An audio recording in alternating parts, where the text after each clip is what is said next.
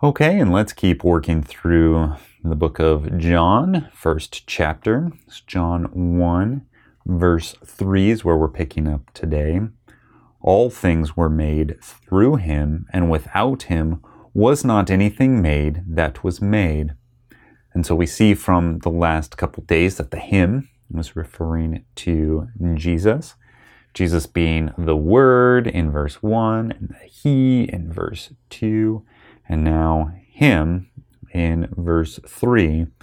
And He is the agent of creation here.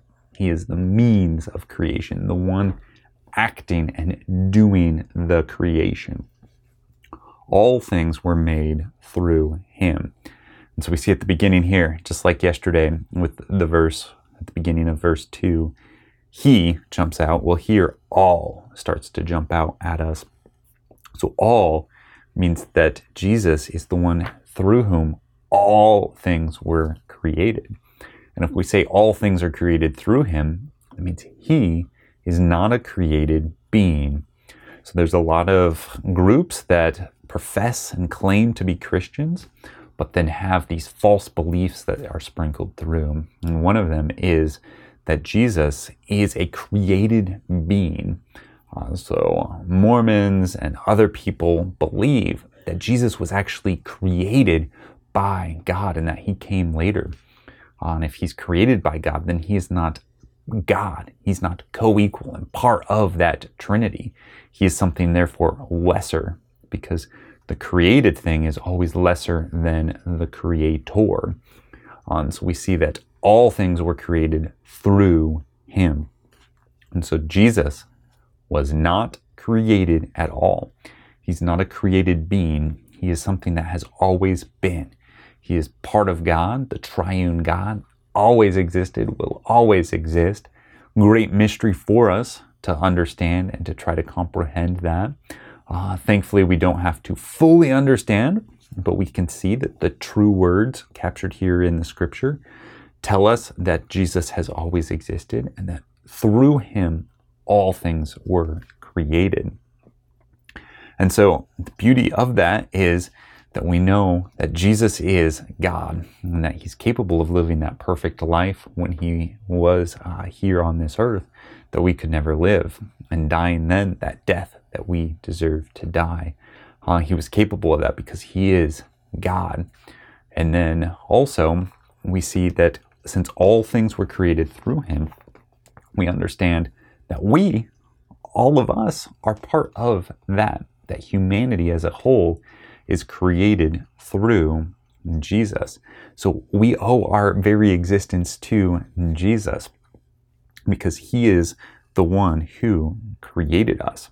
And so we see that here in 1 Corinthians 8, verse 6. It talks about this. So it says, "Yet for us there is one God, the Father, from whom all things and for whom we exist, the one Lord, Jesus Christ, through whom all things and through whom are all things and through whom we exist."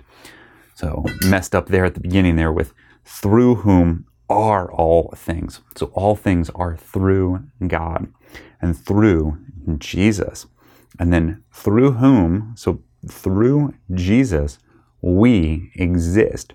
So when the Apostle Paul's writing this, he's writing it about all humans, that we exist through Jesus.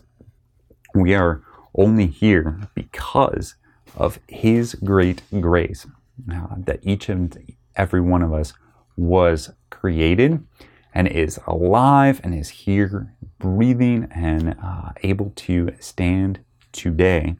It is because of Christ. Through each and every one of us is through him.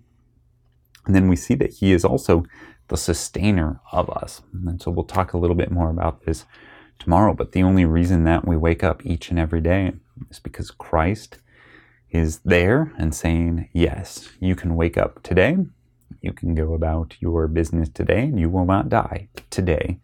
So it is through Christ that we all are created. And since it is through him, we know, since I said just a minute ago, that the creation is lesser than the creator, we are under Jesus and under God. We are less than him. And so we'll talk a lot, especially when we go out to the abortion mill and other places, then Genesis 1:1, in the beginning God. There is a God. We are not him. We don't get to decide when life starts, when life ends. We don't get to decide what the laws are. We know that there is a God who created everything. And as the greater, he gets to set the boundaries that there are for all of us. So he sets the rules by which we live, just as mommy and daddy set the rules for all of the kids. The greater governs and sets the rules for the lesser. And so as being created through Jesus, we are part of the lesser. And so we all love and serve him because of who he is, and we honor him because he is the greater. So today, let's remember that. Let's go about our day praising Jesus for creating us, for sustaining us, and for giving us his good and perfect law for us to read and to study and to love and to follow. So let us go about our day today, remembering Jesus and the word that he has given us in his scripture.